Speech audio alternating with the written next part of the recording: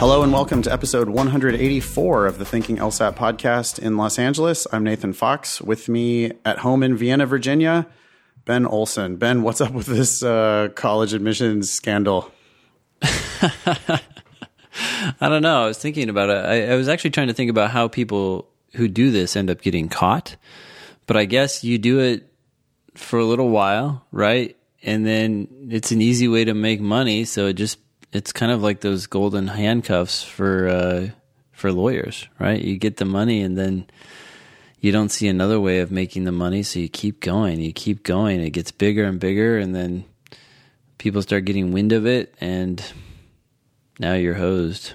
It's a good argument against even starting with any kind of shady dealings, because once you get addicted to that money, then you get stuck, and then eventually it all comes crashing down, or you become the president of the United States. I don't know. One way or the other. Yeah. Well, I was thinking about it too. He probably has good legal counsel, which is a little ironic because he has that good legal counsel because he was fraudulent, right? Like that money that he's got somewhere is paying for this counsel somehow. Of course, yeah. Well, I mean, that's never changed, right? That's no. I don't know. It's kind of just it makes the system seem a little, little more weighted to unfairness or something. Like because good counsel makes a difference in your outcome, right? Like, and you're basically cheating and then paying top dollar to avoid the consequences of that cheating. That's nothing new, of course. You're right.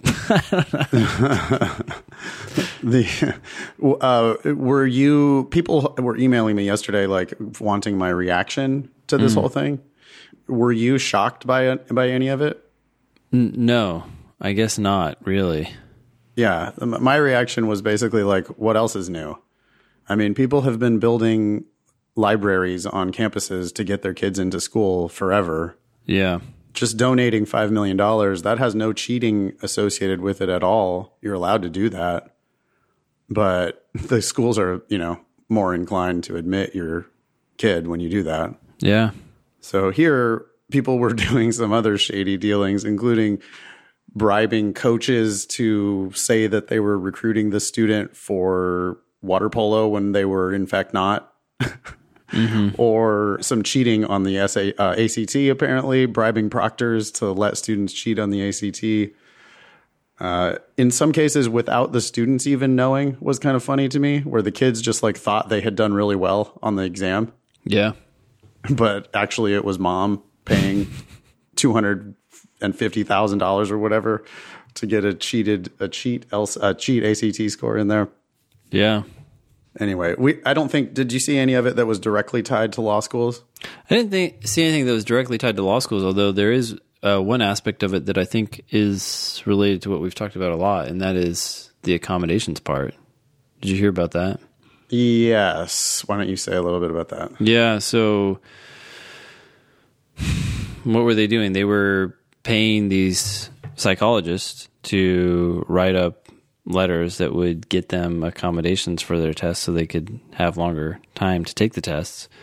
We've definitely talked about psychologists that do that, but I think in this case they were specifically being bribed to write up those letters. So, well, it's a fine line between bribed and just they charge a very expensive price for their fancy Beverly Hills service where they've never gotten denied before when they write any of these letters. Yeah. I mean, well, I don't know. These days, you don't even need to do that with the LSAT, right? These days, accommodations on the LSAT, they're just giving them out to everybody. So I don't think you really need to pay thousands of dollars to get that recommendation. Yeah, I don't know what to think about it, but this is the concerns that we've heard from listeners before, right? Like it costs whatever it costs. They have an incentive to say, "Yep, you've got a problem." The psychologists do. Yep. And shocker, the rich are continuing to get richer. I mean, that's always going to be the case, right? They pay us so much money for LSAT prep, and it definitely helps. So, what else is new? The world is definitely not fair.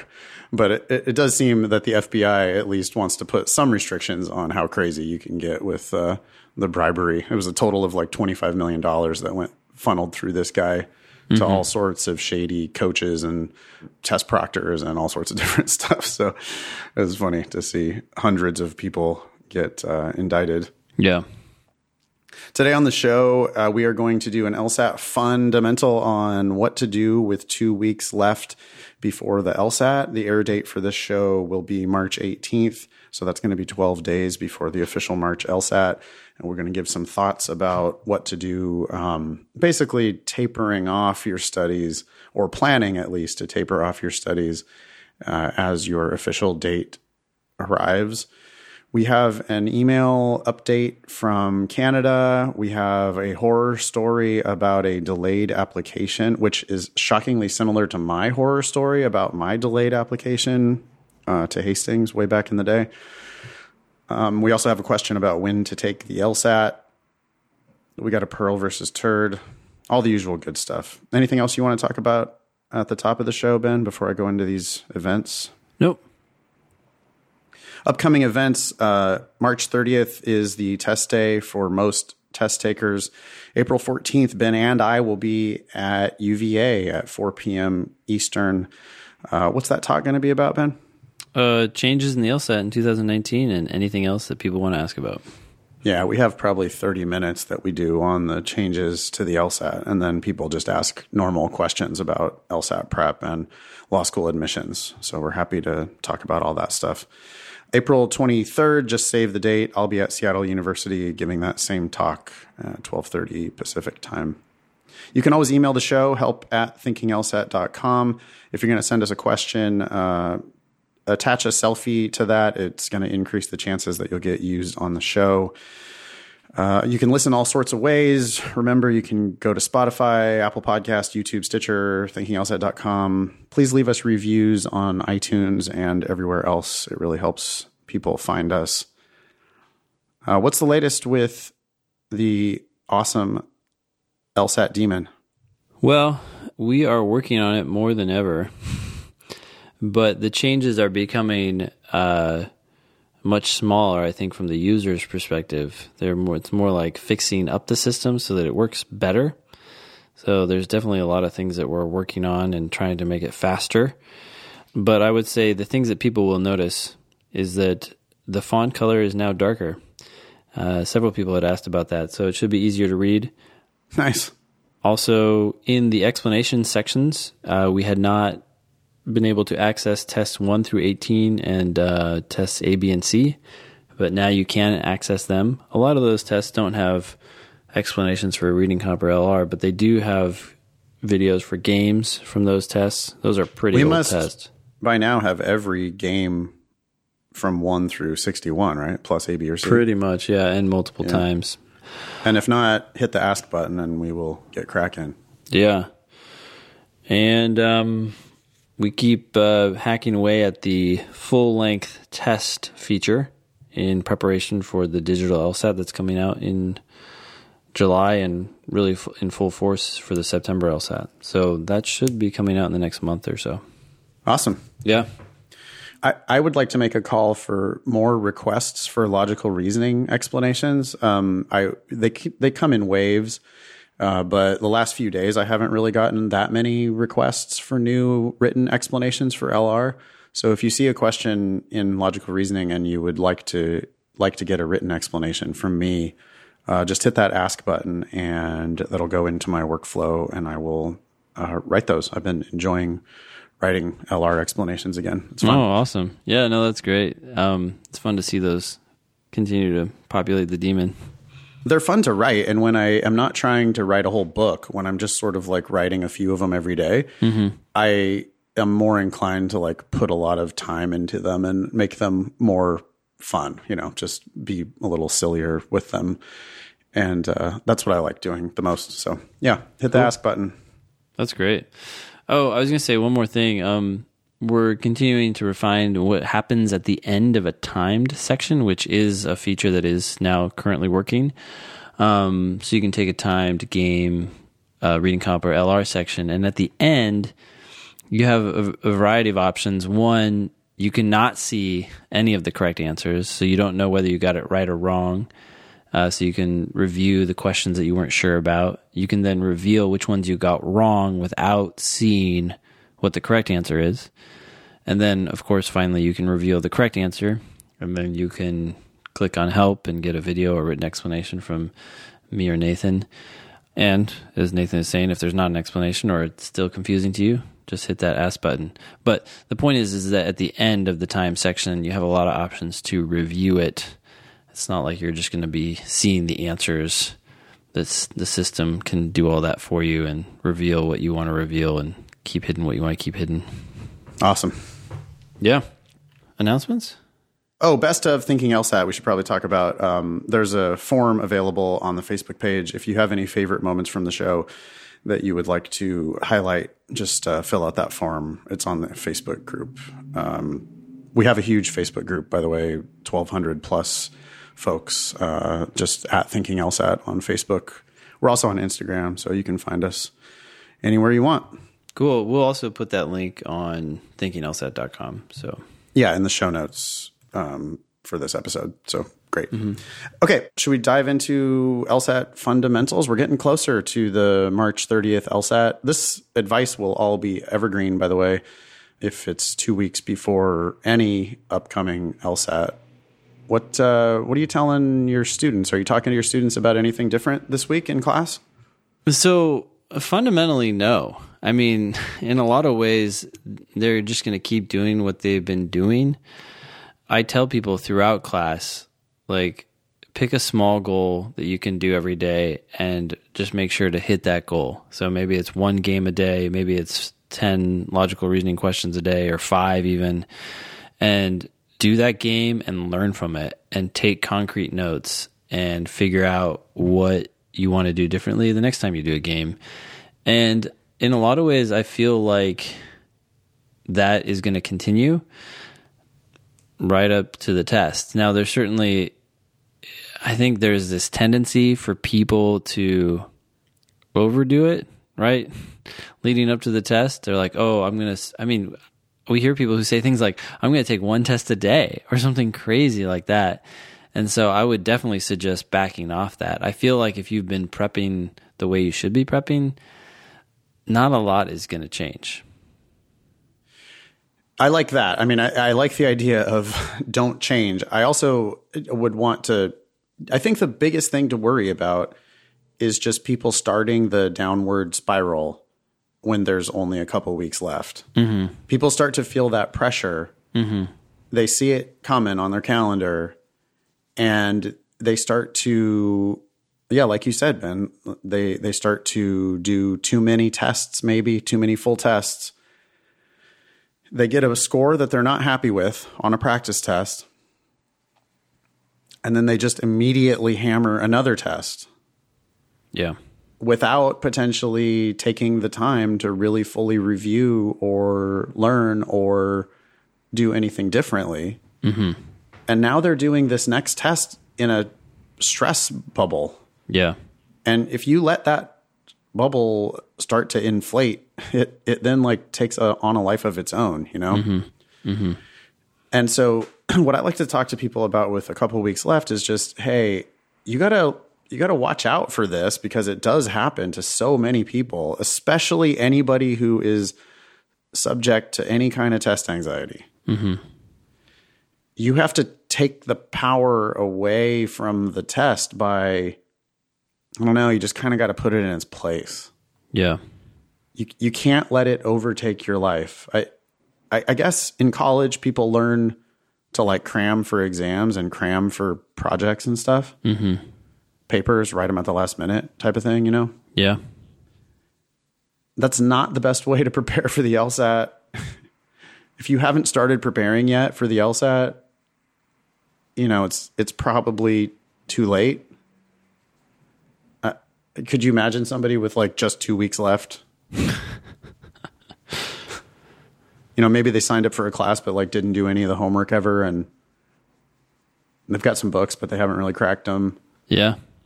Like, are you going to be able to do it if you just like crank it out every single day between now and then? I don't think so. Yeah. So you have to like prepare. You have to start sending yourself the message that you're ready to take the test. You have to be optimistic. You have to be happy about it. Yeah. And I see it all the time. I've got a couple students who are doing it right now. I've got a private tutoring student who I know is doing a full test every single day.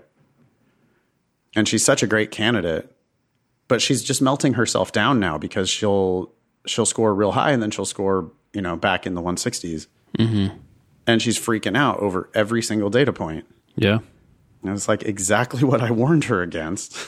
Mm-hmm. But she's doing it anyway because, I don't know, she's so type A that she just can't let go of it. Yeah, it's very common, especially around here in DC. A lot of ambitious, future politicians who want to, or lawyers on the Hill, and they just want to do everything they can. And there's this sense that if they're not doing a test, then they're not doing everything that they can. But they're underestimating that one of the things that you can do for yourself is to get enough sleep and to get some exercise. Again, don't overdo it there. It's like some people have never run in their life and now they're running every day. It's like, okay, just rein it in and make sure you're having enough R&R so that you can be refreshed when you study and be rested when you take the official test.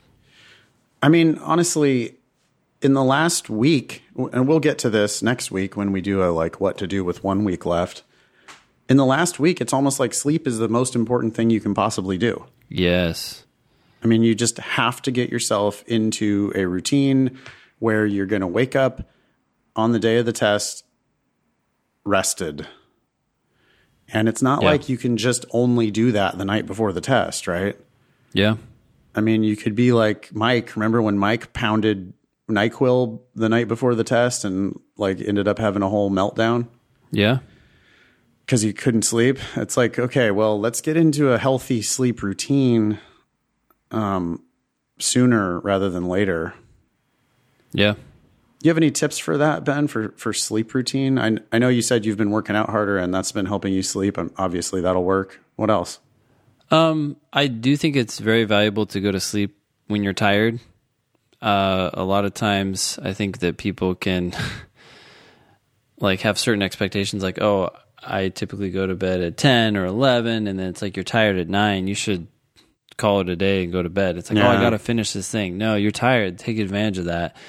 And if you're not tired at some time, then, well, you should turn off all your devices, but so you're not looking at some blue light and keeping yourself awake. But maybe you shouldn't get in bed until you've chilled out a little bit and can fall asleep. Yeah, and you know what people do that's 100% wrong is they are tired and they should go to sleep, but then instead they study the LSAT. Yeah. Mm-hmm. It's like, no, I can't. I have to. It's on my study schedule that I'm going to do 2 timed sections today, and I've only done 1, and I'm exhausted. It's 10 p.m. after a long day, but I have to do this section before I go to sleep. Yeah. There's no way that that's the right thing to do. Yeah.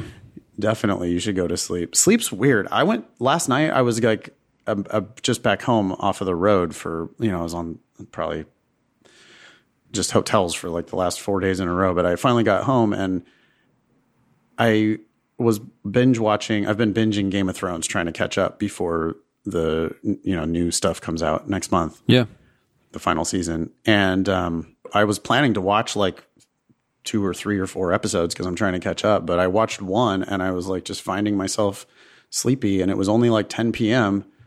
And I was just fuck it, went to bed, turned off my phone, just went to bed, and then just slept for a solid 11 hours. Oh my gosh. It's yeah.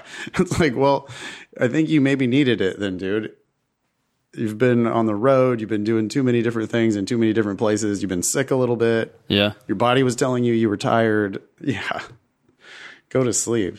The shutting off devices thing, I think, is also super, super important. I've been noticing for myself that if I just turn off my phone, I'll be finding sleep soon, much, much sooner than I would have if I would have left my phone on. Yeah. You leave your phone on and you just keep looking at your text messages, keep looking at your emails, keep looking at Twitter. that checking thing. And then the bright light is just blasting you in the face. So I imagine even for our students, it's probably even worse because they're just so used to these devices.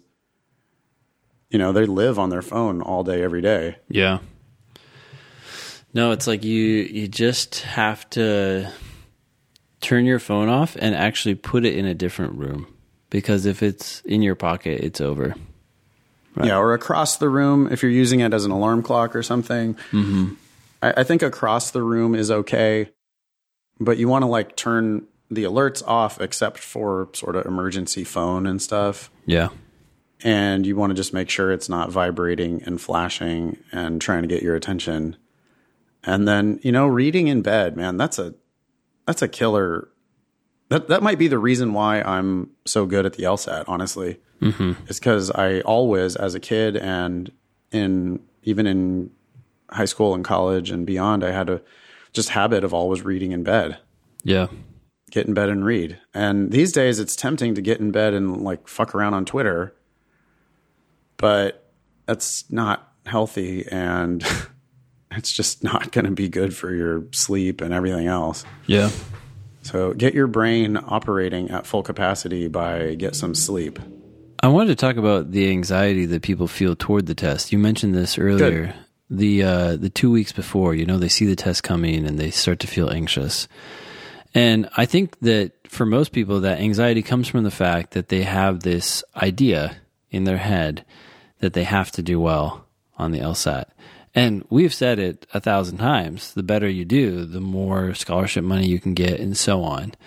But you do have to put a full stop on that thought and think for a half second.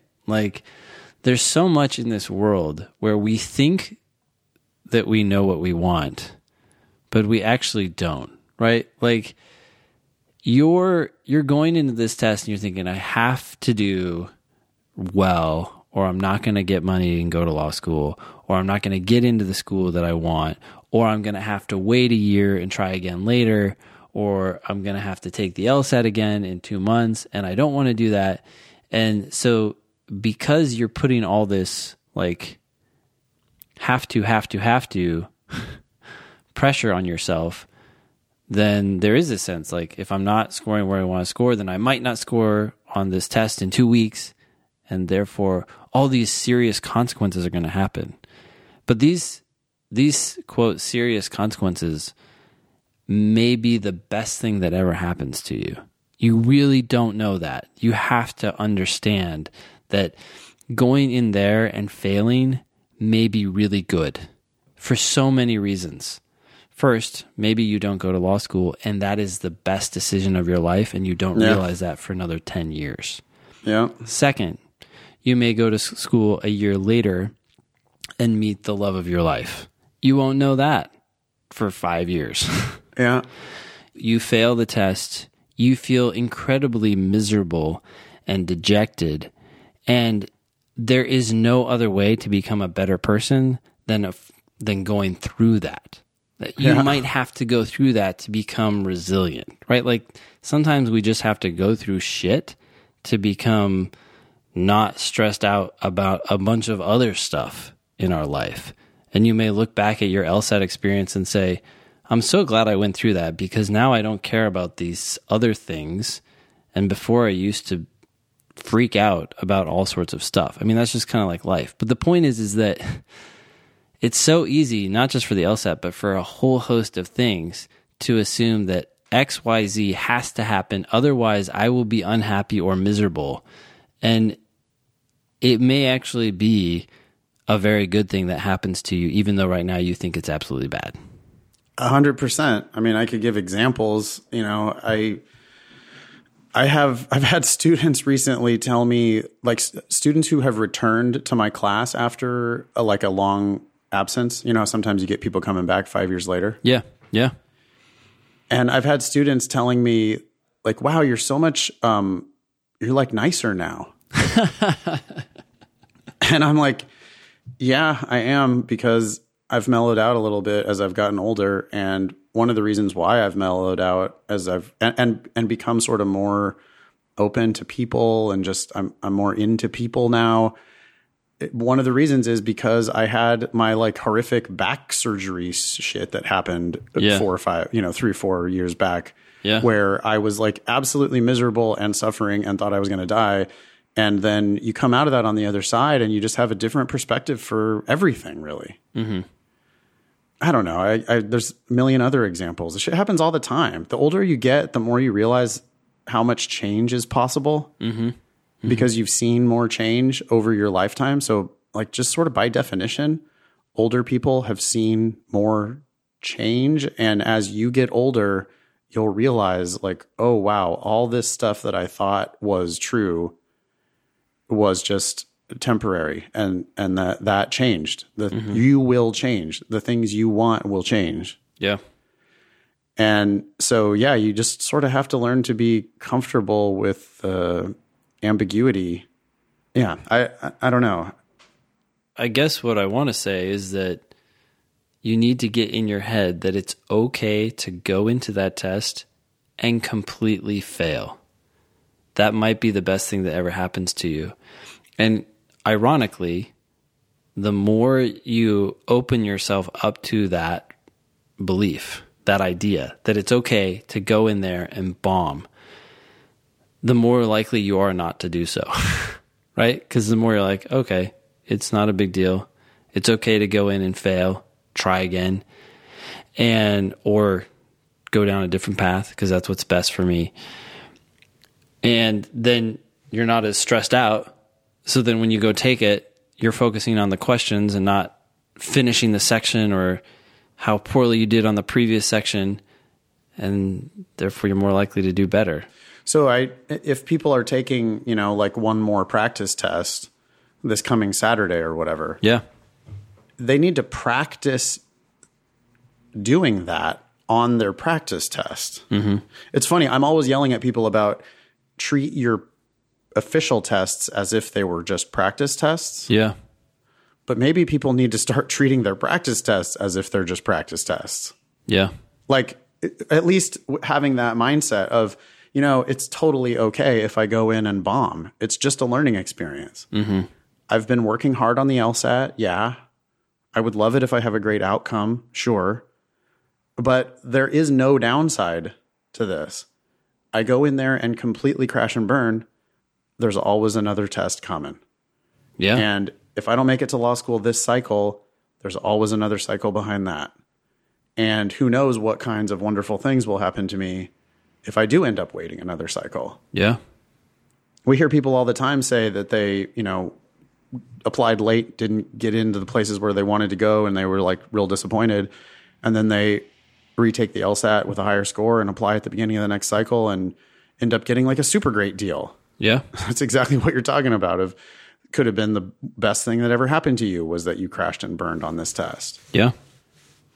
So maybe I've never really thought about that before. I think I've always told people to treat their practice test as if they were real. Mm-hmm. But maybe what I really should be doing is saying, hey, they're all just practice tests.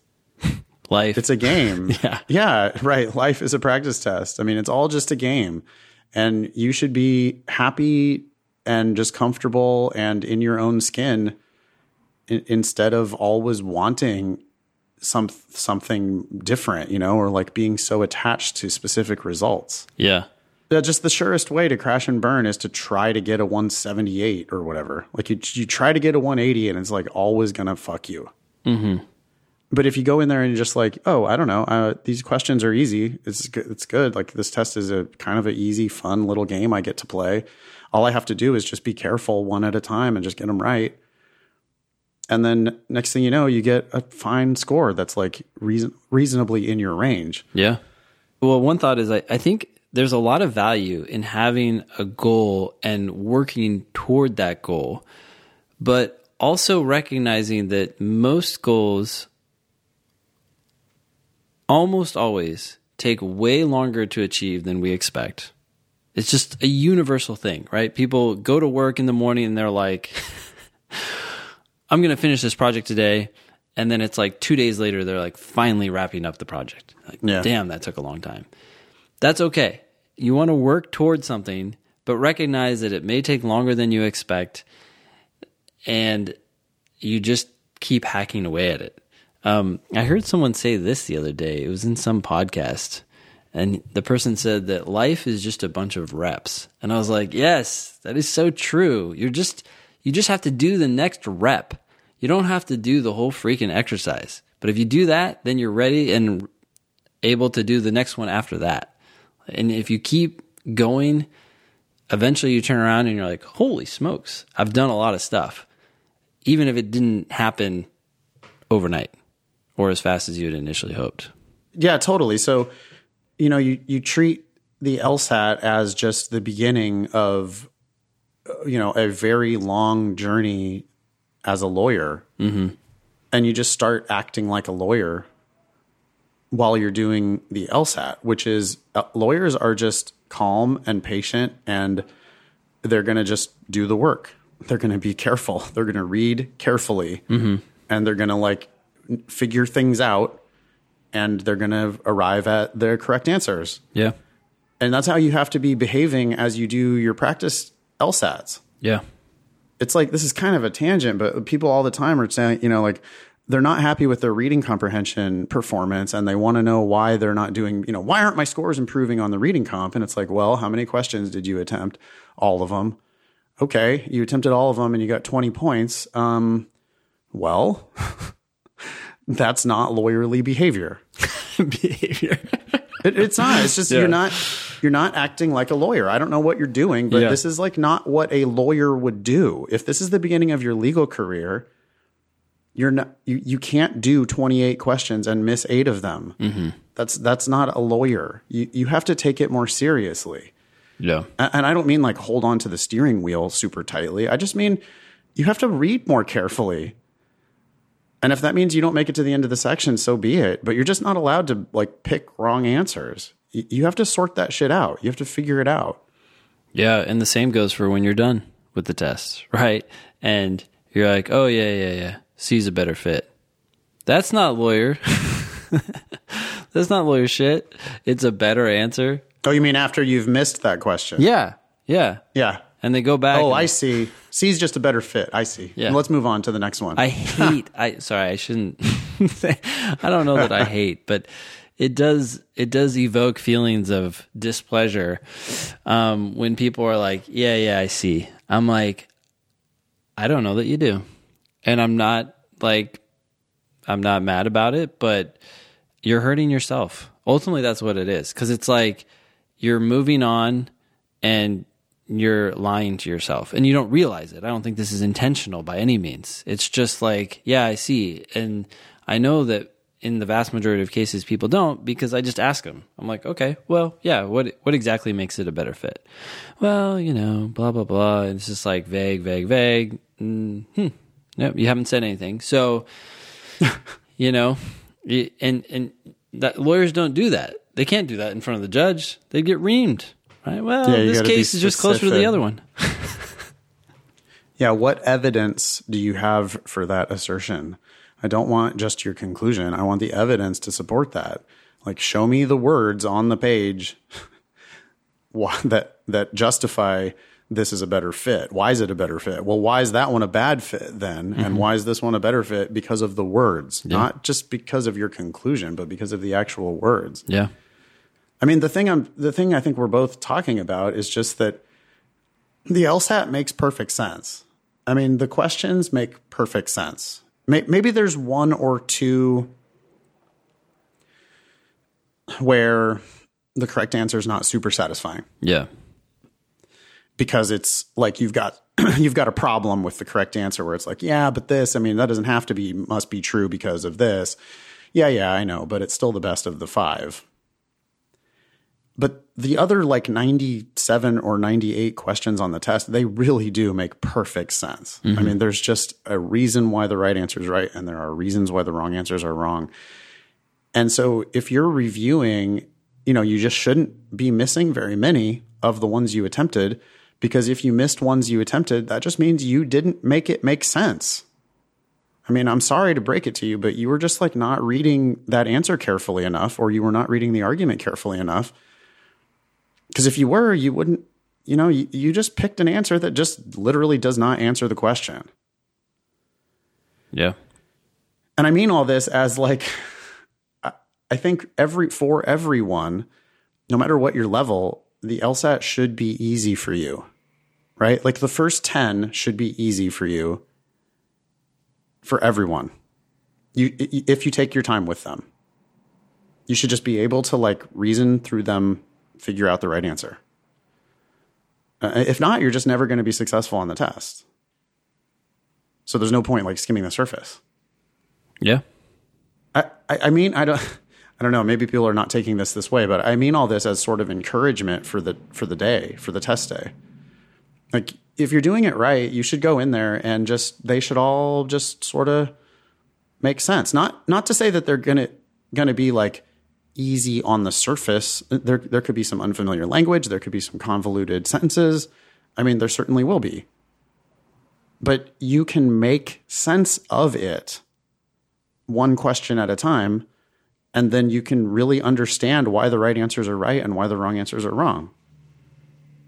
I think what this comes down to, and correct me if this is not what you're saying, but I feel like if you think about the test as a bunch of questions, there's 100 questions. And in the logical reasoning section, for example, there's about 25 questions. And those questions can then be broken down into individual sentences. A typical logical reasoning question has like 3 or 4 sentences in the passage and then a few sentences for each answer choice maybe.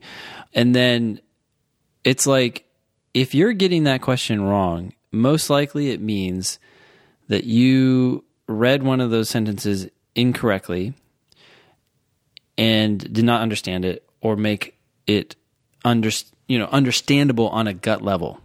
And if you had, it would have made sense, because that's basically what you and I are doing when we're explaining things to people. We're like, well, what is this really saying? It's saying this, and then it's saying that. That's weird, right? And everybody's like, yeah, that's weird. It's like, oh, so the answer is B. Yes. And everybody's on board. You're just not doing that. You're waiting for us to do that. Yeah, that's when the students go, oh, they'll say, hey, can you do number 13? And then I'll read the argument, and then they'll go, oh, I got it. Yep.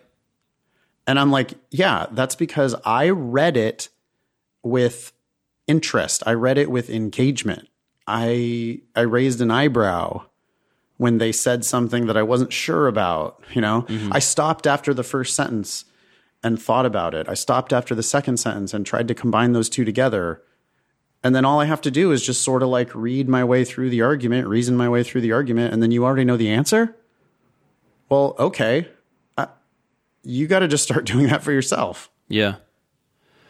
And I'm guessing that the sentences are basically going to fall into 2 categories. One is sentences that you can, with effort, decode yourself. You can unpack them and make them into plain English. You can turn around and tell that sentence to your middle school niece, and she will understand what you're saying, even if she's not familiar with black holes or neutron stars. Right. You can be like, well, yeah, it's this big thing, and it's in space, and it's doing this. And it's like, oh, okay, I get what you're saying. And great aunt, or aunt who is great. But then there are the other sentences, which are ones that you try as hard as you can, and you're still like, WTF, I don't know what that's saying. It's abstract, and I need help. But my guess is that there are a lot more sentences that fall into the first category, sentences that you can understand if you try. And for the ones that you don't understand, no matter how hard you try, then yeah, get help, figure those out, and then try again. And you will get better at them. The more you try at the ones you can, the more sentences will unlock, right? The more sentences will fall out of that second category and into the first, into sentences that you can now decode and figure out what they mean. And once you know what they mean, it's downhill from there. There is logic that's tested, but that's usually pretty easy to understand. Not only that, but ultimately, if you're going to be a lawyer, you're going to be the person who reads and understands everything. You just refuse not to not understand, right? Mm-hmm. You're gonna have to get used to the fact that you're going to be reading stuff that on, first look at it, yeah, it's tough, but it's easier for you than it is for every non-lawyer. You're the lawyer. That's why they hired you. Yep. So your job is to sort this shit out. You don't get to just skim the surface and not get it. Yeah. That's not that's not a lawyer. That's that's like malpractice. To get back to the like last 2 weeks thing, I think you need to just get increasingly more comfortable with that it's not about the time. It's not about trying to finish the sections. It's not about 180. It's about cleaning up the little mistakes. People keep telling me, like, I just keep making little mistakes. Why am I doing this? It's like, I don't know, but I would fire you if you worked for my law firm and you did that. So, maybe stop that shit. Yeah. It's what were we going to say? Oh, no. Yeah. Slow down and just make sure I pause after every sentence. I think I say that in class and people don't get it because I say it and then I'm doing it with one-on-one tutoring or something and someone just keeps reading. It's like, whoa, wait, stop. Oh, every time, Go consistently. back. I understood that first sentence. Okay, what's it saying? And then they try to turn around and say it to their middle schooler niece. And it's like, I'll be honest with you. I know what it says, so I know what you're trying to say, but I'm not following you. And most sentences, when you decode them, become super short sentences that are several sentences, right? Like, there's this guy.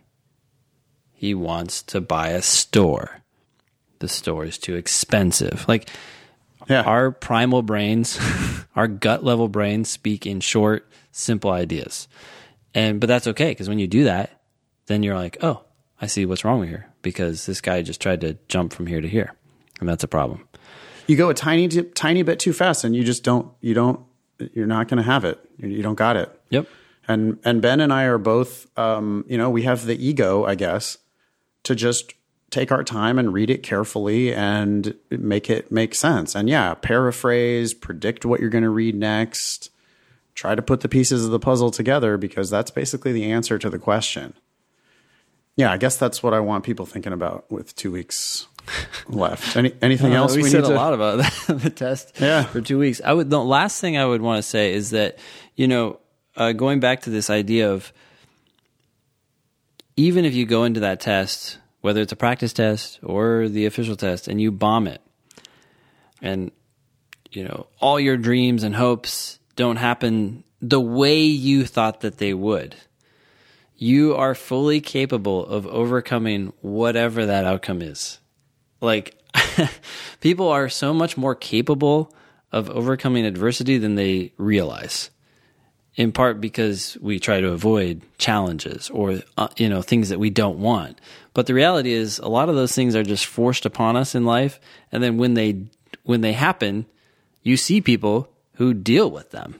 And they're like, well, I didn't think I was capable of dealing with the loss of my son, or whatever it is, that happens.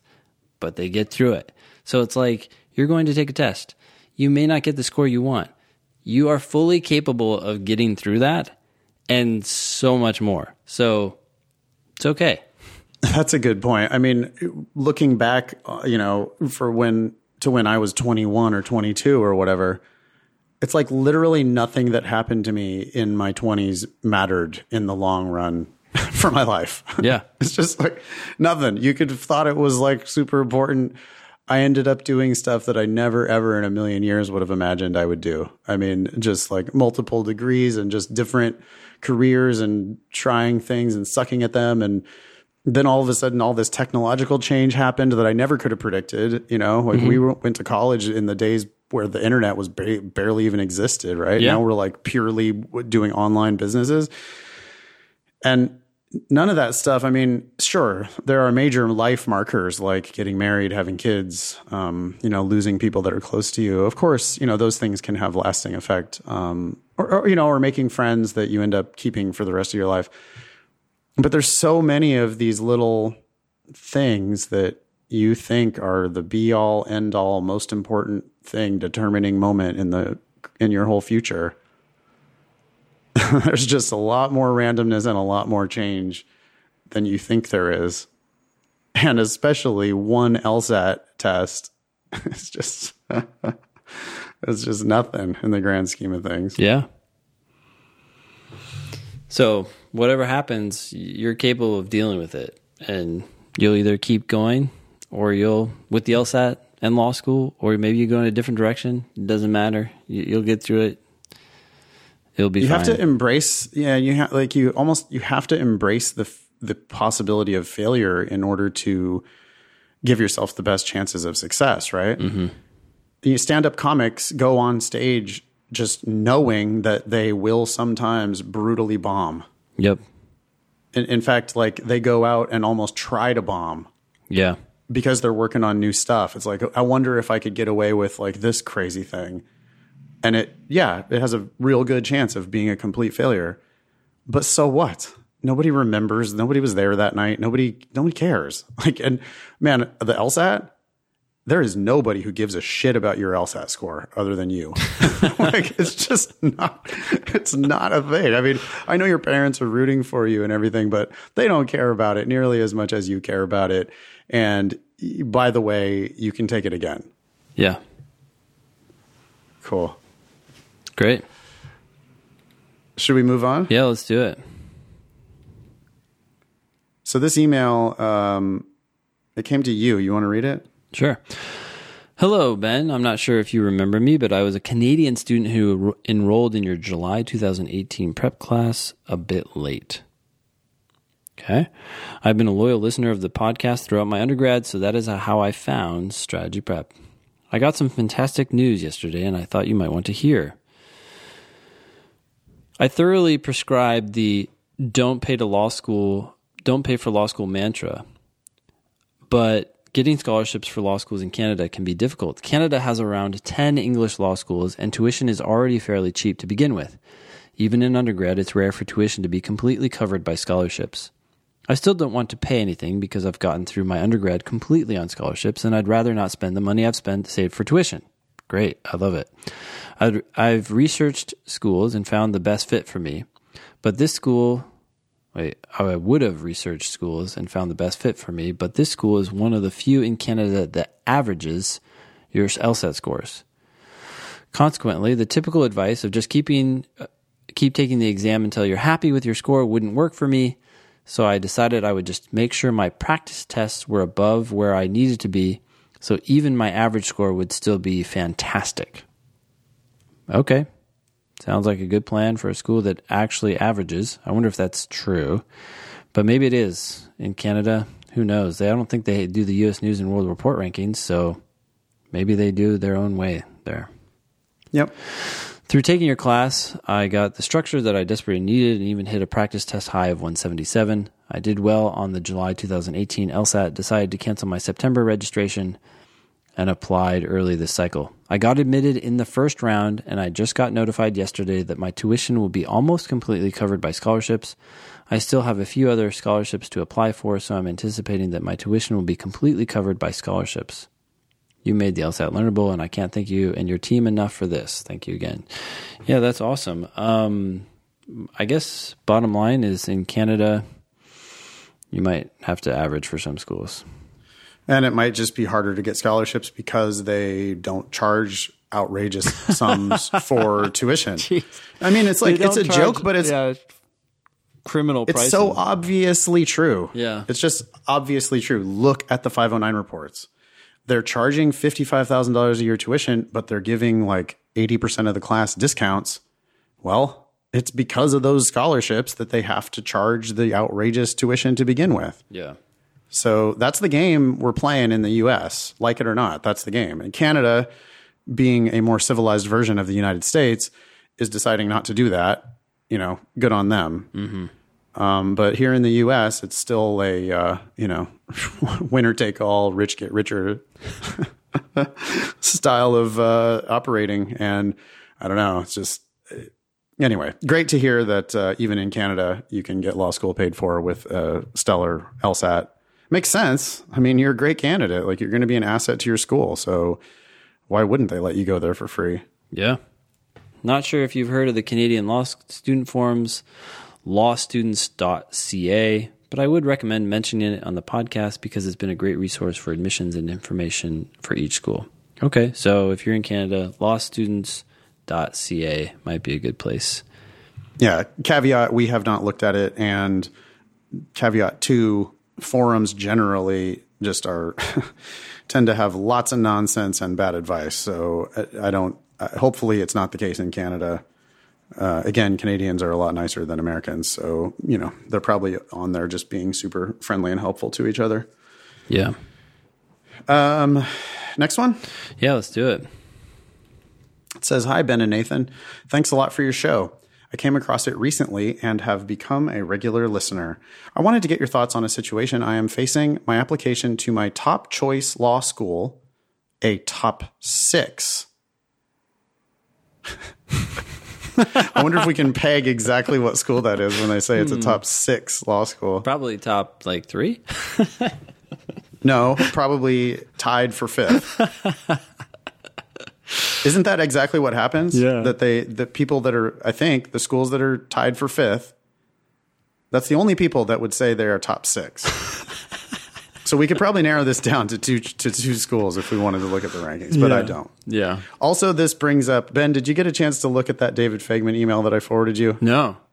Okay, we have to talk about this on the next episode. This is the chancellor and dean of UC Hastings. Yeah. Who writes the hilariously long-winded and just, holy shit, is it a bunch of lies, basically? Mm-hmm. I mean, it's facts, but it's facts that are set up in a way to lie. Yeah. And it's also a whole bunch of conclusions, But he does a couple of those things where it's like we're ranked in the top 31 for this and that. Mm. Top 31, Ben. I wonder what number that is. Anyway. That's hilarious. Okay. We got to read that email because it's just, he's my favorite comedy writer. It's unintentional comedy, but it is comedy. Oh my gosh. His writing is so verbose. It is. It's terrible. It's in a million ways, but then like his ideas also are just like, it's just so sleazy. I don't know. Anyway. It's just like so obviously lying. I mean, because the purpose of the email was to basically acknowledge that Hastings' ranking in U.S. News has fallen once again. Of course, because it's like free falling in the U.S. News rankings. Yeah, and we've talked about reasons why, including their bar passage rate is below the state average. But anyway, this email it's hilarious about, here's all the things we're doing. We are transforming our law school to become, we are cutting edge. And also our ranking fell again. And anyway. Let's hide that detail in my verbose explanation of all this other stuff. Yeah. Wait till you see it. You're going to love it. Okay. Anyway, back to this email. So my application to my top choice law school, a top 6, has been stalled since I applied nearly 2 months ago. Why? After multiple unsuccessful email follow-ups to the admissions office a couple weeks ago, I finally plucked up the courage to call the office directly and was told that there had been an administrative issue preventing my application from going complete. They said they would resolve it promptly and put a note on my app about the delay. My sense is that they did not request my Credential Assembly Service report from LSAC on time for some reason. In any case, the issue has still not been resolved, and the clock is ticking for this admissions cycle. At this point, any advantage from me submitting my application early-ish, that was at the start of November, has essentially been wiped out. Do you have any suggestions on how I should respond? Is this just bad luck, which I need to accept, or should I be pushing my case more strongly with the admissions office? Thanks in advance for your advice. Best, Matt. So that sucks. That does suck. So is this just bad luck, which I need to accept, or should I be pushing my case more strongly with the admissions office? I guess the first question I would want to know is, what is your case? You need them to resolve it, I guess, first and foremost, right? This issue has not been resolved. In other words, they don't have a complete file for you. If they don't, they can't review your application. I guess I would call them and just ask them, what do you guys need to do? And when do you think that will happen? It's a very fair question. Yeah. I mean, So, right. So I don't think this is an either or. I do think it is bad luck, which you need to accept. And there's no reason not to call them again. I mean, the one thing I would point out for our listeners, it's kind of like too late for you, Matt, but you shouldn't really be afraid to be calling people if they don't follow up to your emails. Some people are just bad at their jobs. Yeah. And I think you can be in the administration or the admissions office of even a top 6 law school and be bad at your job. And so it sounds like somebody there dropped the ball on your application, and then you sent a bunch of emails and they didn't get those. And I guess the takeaway for future applicants is apply even earlier if you can. And then don't be afraid about following up to people. You know, you're going to have to be the one that's going to push it in some cases. Yeah. Like if you, okay, so we're talking to everyone right now because Matt, obviously you can't do this, but if you, Matt, had called, after a month and you were concerned, you could just say, hey, I just wanted to make sure my application is complete. I know you probably had no idea to even think of this, but if you don't hear from a school, it doesn't hurt to email them. If they don't respond, just pick up the phone. And it's all about being nice, right? They don't want people annoying them and asking them all sorts of things. Hey, is my application complete now? And then a week later, calling again and so forth. You need to be smart and reasonable. But if you feel like it's been a long time, just say, hey, is it complete? Yes, it is. We're considering it. Oh, do you know when it's likely to be considered? No, we don't know, but probably in the next month. Or if they don't know, press them a little harder. What you need to press them on here is, okay, has it been resolved? No, it hasn't. What needs to be done? Because whoever needs to do it needs to have a clear idea of what needs to be done, because apparently it's not happening. And then you could even say, is there anything I can do to help? Sure, you can turn this into a nice thing. Can you explain it to me? Is there a way I could help? Would it help if I called the LSAC? Or can you tell me a little more about what's going on with this administrative issue? Mm-hmm. It'd be nice. Yeah, just say, I'm just trying to understand. Just that's all. There's no one can argue with that, and no one can argue with exactly what you're saying, Nathan. I agree 100%. How can I help? There may be nothing that you can do, but maybe there is. And they might try to send you away again with like, oh no, it's just an administrative issue. I think you can ask that follow up. Oh well, what type? Can you tell me a little bit more about what's going on? Maybe there's a phone call I could make, or yeah. Do you have an idea? Like, can you give me is it going to be resolved today or tomorrow? The other thing is you can call LSAC, ask them how this works. Everybody should call LSAC all the time. Yeah. They're good on the phone and you can get shit done. Yep. This reminds me of my own personal horror story. Yeah. When I applied to not enough law schools, and I applied too late in the cycle because I was an idiot in 2007 or whatever it was. Mm-hmm. And I got an email. I had applied to USF, Golden Gate, and Hastings. That's it. Yeah. That's the only 3 schools I applied to. Yeah. Because I wanted to ride my bike to school. Because I was an idiot. And I just didn't know what I was getting myself into. Yeah. It was just such a dumb plan for me to go to law school. But anyway, I got an email from Hastings in like March saying, as you know, your application to UC Hastings College of the Law remains incomplete. As you know. Yeah. I was like, what? So has their lying been from the very beginning? Yeah. I should have known, huh? I had applied like 2 months earlier, and I got this, as you know, your application remains incomplete. And so I just like called them immediately and I was like, hey, what? I applied 2 months ago. What do you mean it's incomplete?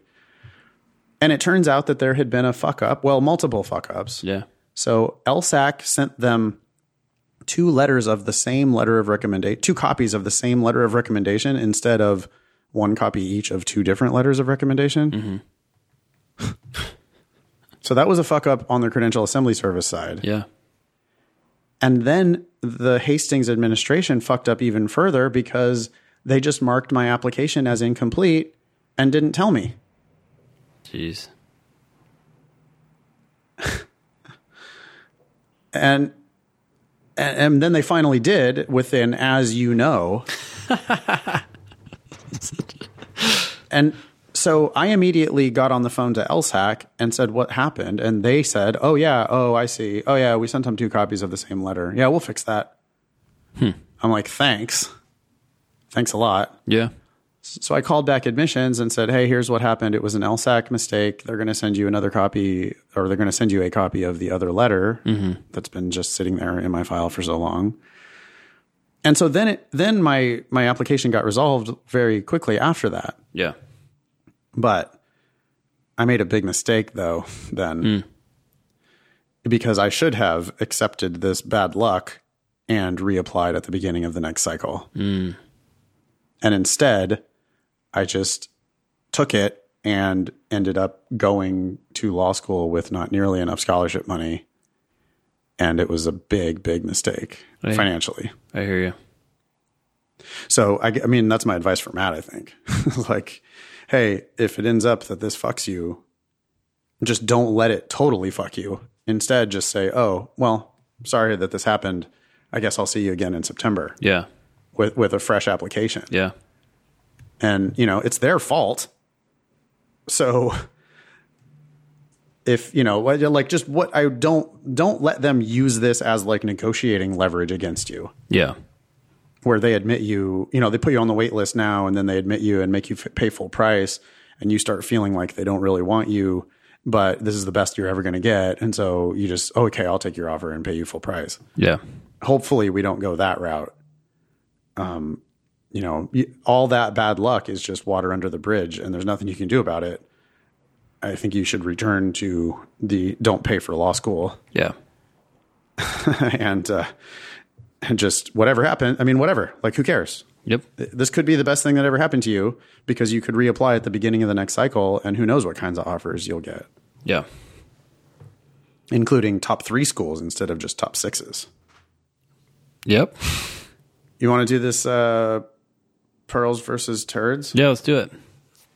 Okay, pearls versus turds. So far, we've had 1 pearl through the history of the LSAT podcast, or Thinking LSAT podcast. We've had 10 turds and 4 ties. Ties comes up quite a bit. This is from, Mike Kim's The LSAT Trainer. All biconditional statements in the game's sections can be thought of as or situations. The book gives the following example. Fred will be selected if and only if Janice is not. Means exactly the same thing as Fred or Janice, but not both, will be selected. Okay, well, that's technically true. This is an interesting example because this is going from positive to negative. Fred will be selected if and only if Janice is not. I really like when it says something like Fred will be selected if and only if Janice is also selected. And then it's like, look, Fred and Janice are together or statement, Fred and Janice are both out. And I like just turning that into an or statement. I don't know that I've seen this one very often. Fred will be selected if and only if Janice is not, although that's certainly possible and just as reasonable as the other one. Just happens to be negative. I think I'd rather be talking about this in terms of worlds instead of in terms of an or statement. Mm-hmm. Mm-hmm. You know, I just think, yeah, Fred and Janice will be... When I see if and only if, that's a common trigger for me to make 2 worlds in a logic game. Sure. Yeah, one where Fred is selected and one where Fred is not selected. And then go from there. There's other ways of saying this. Mm-hmm. You know, it could have said otherwise. Yep. And it could have said this or but not both. Yeah. So there's many different ways that they can say that. And you have to spot it as a biconditional or an if and only if or an otherwise, whatever you want to call it. I'm not that much into the semantics. But my solution would be make 2 worlds immediately. Yeah. So here, Fred will be selected if and only if Janice is not. I'd make a world where Fred's in and a world where and Janice is out. And then I'd make a world where Janice is in and Fred's out.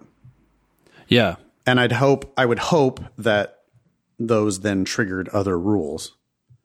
By the way, if you're confused too by the if and only if, just create a world where Fred is in and a world where Fred is out, because those are two options, and then deal with one and then deal with the other. Because I'm also worried about people like doing some weird stuff where they're like, oh, what about Fred is in and Janice is in or something. Right. But you can just focus in on one person, create the worlds, and then start seeing what happens from that, right? Worlds, I agree with you. Worlds allows people to deal with if-then statements one time and just think about what happens, read the rule, think about what happens, and then write it, and then never think about it again. As opposed to like trying to create some like universal or claim. I'm just getting farther and farther away from ever even writing down rules if I don't have to. Exactly.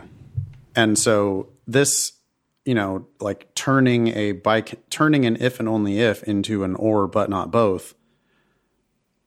I don't know okay, but what are you, let's solve the puzzle here. Yeah. I mean, there's F in, J out, and there's J in, F out, and that's your two worlds. And now you're off to the races with a solution to the game instead of just like, let's talk about the technicalities of how we diagram these rules. Yeah. What he's saying here is true. 100%. But that doesn't mean it's a pearl. Yeah, I feel like it's close to our other advice. Like if Fred is in, then Janice is out. So you say at least one of them is out. Like we're taking an if-then statement there and we are turning it into an or statement. I just, this particular if-then statement, which he calls biconditionals, that's a name, certainly works. But the bottom line is the if and only if statements are stronger than our typical single if-then statements. If Fred is in, then Janice is out. And so you can get more from worlds in some ways. Because you're already going to be making inferences as soon as you start creating them. I think you turn this into a pearl by saying, hey, when you see if and only if, or otherwise, or but not both, when you see any of those phrases, you just immediately make worlds. Yeah. Just incorporate that rule into worlds. Two worlds. There's a rule where both of the things are true and a world where both of the things are false. Yeah. I mean, and I don't mean positive and negative. I mean the thing on the left side of the if and only if and the thing on the right side of the if and only if. Because things are either both true or they're both false. Yeah. So it seems like this is a tie, maybe. Again, it's like there's something there, but it's just not, I don't know. Certainly I'm not calling it a like, oh shit, pearl. Well, here's the distinguishing factor, right? We're not going to stand up in class and start saying this. For sure. Definitely not. We're going to stand up in class and say, oh, if you see a biconditional, which by the way is pretty rare. So like, I mean, it's good to know this stuff, but this is pretty rare. But if you do see one, create worlds. Yeah. I mean, and also like what this tip is basically saying, hey, these words have meaning and they mean this other thing, which like you could also have just parsed that out for yourself. Mm-hmm.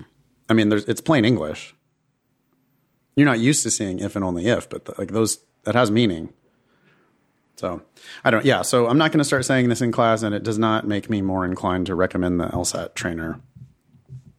But we can give it a try. Yep. Okay.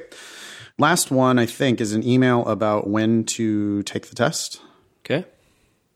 Hi, Ben, Nathan, and Sarah. My question centers around a possible exception to advice given by the guys. People shouldn't take the official test until they're ready. People shouldn't take gaps between sitting for the test. Can you please help resolve this apparent paradox? Paradox. It's not a paradox. Ben, you want to resolve it? There's a very simple answer. I have a problem. First, though, people shouldn't take gaps between sitting for the test. Yeah. What is that our advice?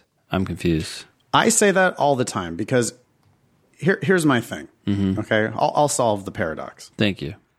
The paradox is don't take the official test until you're ready. If you do that, then I don't think you should take gaps between sitting for the test. Oh, she's saying don't take the March test, skip the June, and then take it in July. Yeah. Yeah, of course. Well, no, yeah, there's no paradox. Once you start the path, when you're ready, then you don't take This is like a level 1 explanation question where the explanation is hiding in what it is. It's like, no, I mean, if you follow the first side of don't take the official test until you're ready. I mean, the thing that he or she is missing here is simply that they're not really following the advice to not take the official test until they're ready. They think that. So here's the deal. Yeah, I agree. Your practice They're missing the tests, first part. Mm-hmm. yes, your practice tests get up to a level that you're comfortable with, where a number in the middle of that range is a number that you would feel comfortable putting onto your official record. That's when you know you're ready. Yep. Once you get to that point, I don't care what you score on the official test. You will always be ready to take the next official test after that one. Yes. Or you should be. There's no reason not to. If your practice test scores ever reach a level that you're comfortable with, then you should be able to do that again. Yeah. And so, but people think like, well, no, because my practice tests were like averaging 165 and I was happy with that. But then I scored 160 on the actual. So clearly I need to do more work first. So I'm going to skip the June test and wait for July or September or whatever. Yeah. That's a real bad plan because you're just giving away opportunities to take the official LSAT again and potentially end your LSAT career. Mm-hmm. If you were ready for March, you're going to be ready for the next one after that. So that's why we're always giving the advice to like, once you take it officially the first time, you should basically be taking all the official tests from that point forward until you achieve a score that's like reflective of your actual ability as demonstrated by your practice tests. Yeah. And yeah, you can still continue to improve between tests, but there's just no point skipping a test.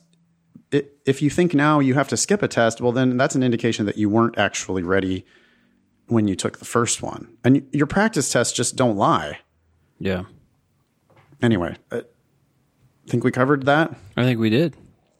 We'll keep going here because there's lots more. We have a GPA of 3.58, and then it says meh. I mean, that's not that bad. No, it's not that bad. Major in business, minor in econ, graduated in 2011. Oh, okay. So hopefully has some interesting work experiences to talk about on a personal statement. Cold diagnostic in September of 2018 was 142. Including 0 questions attempted in the logic game section because I took one look at it and said, whoa, F this. Okay. I find that humorous, although you got to try. When people are sitting there in class and we have 10 minutes left in a game and they're like, I just don't know what to do. I'm like, well, can you test like this one answer choice? Not even the question, just the one answer choice. What do you think of the answer choice A? They're like, no. Yeah, I don't get know. that either. How do you think people end up like that? What is that? I've never been like that. You give me a question. I'll never forget this, actually. I was living in San Francisco in like 2001, way before I even thought about law school, but I had a roommate at the time who had gone to UC Berkeley and she was studying for the bar. Mm-hmm. And she was like frustrated laying on the floor looking at her bar exam multiple choice questions. And she was like, here, let me ask you, Nathan, you do this one. Or let me give you this one. And I'm like, well, I didn't go to law school. I have no interest in law school. This was way before I ever taught the LSAT or knew anything about it. Yeah. But it's like, yeah, let me see. Read the question. It has words. It was multiple choice. I got it right. I'm sure it was random luck, right? It was like probably I had no fucking clue what I was doing, and just it was purely a level 1 paradox question. Right. Yeah. I mean, that's the other thing is that maybe it's just that easy. Like maybe the words have meaning and you can just sort it out. Yeah. But anyway, I got it right, and she was like shocked, and I don't know, why are people giving up when they see logic games just because they look funny? You've got 35 minutes. Like, what are you going to do? Well, maybe she was timing herself and she was just like, nah, fuck it. I'll just give myself a 0. I think what they're doing is what we probably all do for all sorts of things, is we look at them and we say, oh, that entire thing, climbing that mountain is very hard, so I'm not going to do any of it. Any of it, yeah. As opposed to just saying, well, you don't actually have to climb the mountain. You just have to step one step closer to it.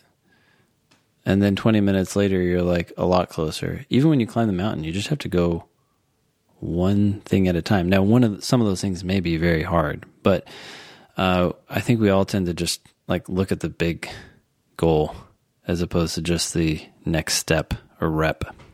Yeah. You should spend all 35 minutes just working on that first game, by the way. If you're just totally stymied by the games, just invest all 35 minutes in trying to get as close as you can to the correct answers for that first game. Yeah. And if you can get a few of them right, you're like on the right track. By the way, then you randomly guess on everything else and you get a few of those points too. So this cold 142 includes like not even guessing on the games, which is kind of understating her actual cold diagnostic. Yep. Anyway, practice tests leading up to November, 160, 156, 155, 160. Official November 2018 LSAT, 157. So that's right in the range of possible scores, right? She was hoping to crack 160, but she also had lower scores in her range, and so she ends up with something right in the middle of her range. That's fine. I'm applying for the 2020 cycle. Sorry, one thing though here. Why'd you only take 4 tests? Maybe that's her last 4, or maybe that's the only 4 she ever did. Leading up. Okay. Yep. Well, I mean, also the cold diagnostic was in September of 2018, and then the official November 2018 LSAT. Wasn't that test early in November? I don't remember. Or mid, maybe? I mean, it certainly wasn't fucking around with Thanksgiving, was it? So she made a lot of progress pretty quickly. Or at least... Yeah, she did. Mm-hmm. But I also feel like she's totally selling herself short. Mm-hmm. That's too short of a prep, and it's like now you're just applying for 2020? Yeah. Okay, I'm applying for the 2020 cycle. Okay, are you retaking the test?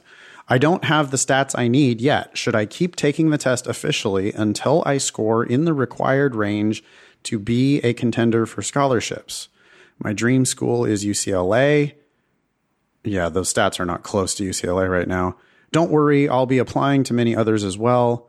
With my paltry GPA, I need to score around 168 to have a decent chance. Nathan has said he doesn't understand why people have time gaps in their official LSAT scores. Yeah, for reasons we already explained. Yeah, you just took it too early. If you want to get a 168, you were too far away with your highest score being a 160. Yeah, you weren't ready. If UCLA is your dream school, you need to get some 165s and hopefully some 170s in your practice test record. Yeah. Or you're not going to have any chance of getting into UCLA with a 3.5. UCLA does love LSAT though. So, if you get to 170, you're going to give yourself a chance. Hey, I am going to say one thing here though. I'm glad that she took it officially. Like she did something, right? Like so many times we can talk about how it should have been done, but she got out there, she did shit, and now she's learning from it. And so even though maybe she should wait until she takes it again, she knows so much more than people who just sit around doing nothing. Right? It's you a good go start. Out there and fail. And they're only going to care about your highest score. And that's not like an embarrassing number or anything. And even if it was, who cares? Mm-hmm.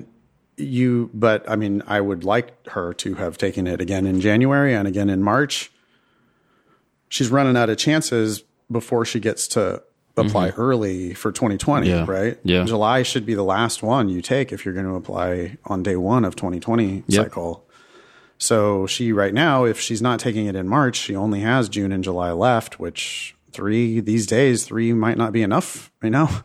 People are taking the test many, many times these days. Mm-hmm. So, yeah, I mean, I'll get back to her questions here. I'm registered for the January test. Okay, so this email's a little bit older. I'm registered for the January test, and I'm too late to change dates. I don't plan on canceling unless reasonably advised otherwise. Do I wait until my scores are closer to my goal to take the official test again? Or do I just keep plowing through and continue shoveling over that cold, hard cash to the LSAC in lush, pillowy $180 increments? Getting a little fancy on the metaphor there. Cold, hard cash and lush, pillowy. Got to pick one there, I think. But anyway, also it's 190 now. Yeah, I basically would have said, hey, save your pennies and study hard. Continue studying hard. Yeah. And continue taking the test until you get the score you need. Yeah. Even if you take it 5 times, that's still $1,000.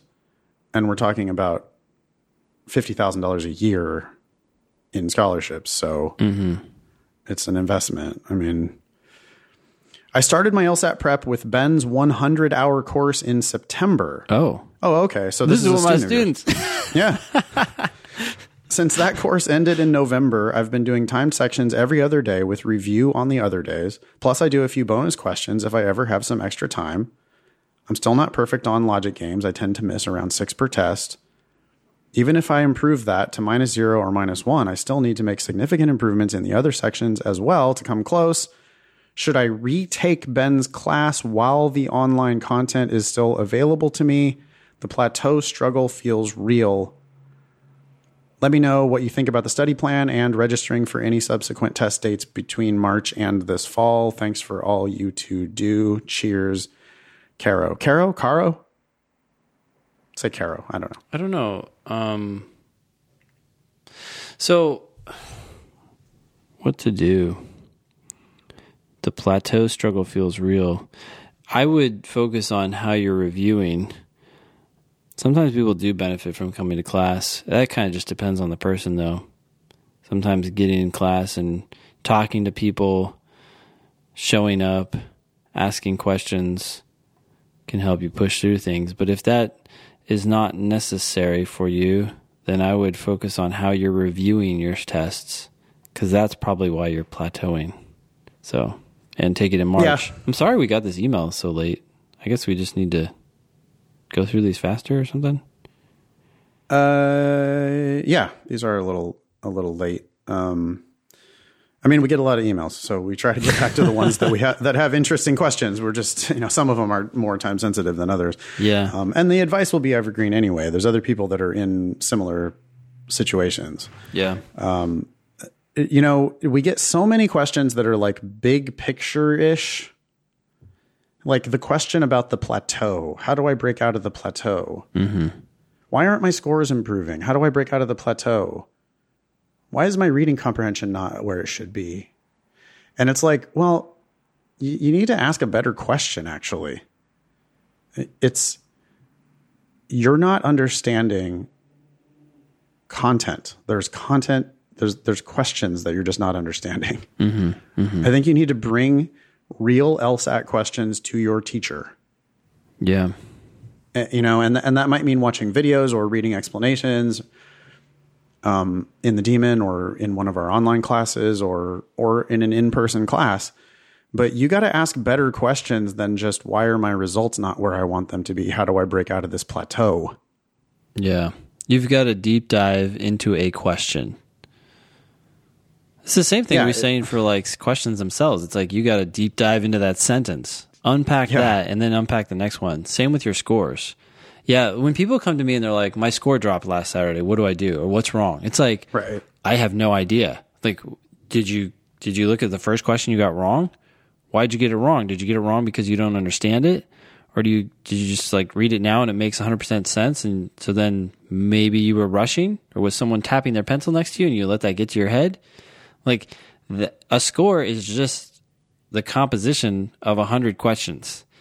And people can get scores for a whole host of different reasons. Their scores can drop for so many different reasons. And what matters is what happens in each question. Learn something from that, and then go to the next question. It's a step-by-step process. Totally. It's like, why am I not rich? Well, let's look at your income and your expenses, and let's talk about ways that we could maybe, do you have a plan for like savings, or let's talk about your debt. Can we reduce the debt? Can we increase the income? Can we increase the savings? Can we do better with our investments? Yeah. There's, I mean, it's like, it's just got to be more specific about the process and less about the results. Yeah. It's funny how often we just guide people through that all the time, right? But like, I love questions. All I want from a student is questions. Yes. But those questions need to be related to the actual content of the LSAT. You have to show me questions or logic games or reading comprehension passages that you don't understand. And then you have to go a step further, which is tell me why you don't understand them. I mean, they make perfect sense to me. I don't know why it doesn't make perfect sense to you until you tell me exactly what it is that you don't understand. Yeah. That's what you should be doing when you're reviewing. Yeah. You said something earlier that was interesting. You said taking notes. I mean, I'm a horrible student, so I've like never taken notes on anything in my entire life, but are you suggesting that people take specific notes, like actually notes about like this question right here, here's what I didn't understand, or here's what I don't understand. Here's the question that I'm trying to ask. Yeah. So I am saying that to some extent. So here's what it's good that you're asking, because what I'm really looking for is I want people to look at a question that they get wrong or a question that they weren't sure about and be able to walk away from that question and explain it to others in concrete terms.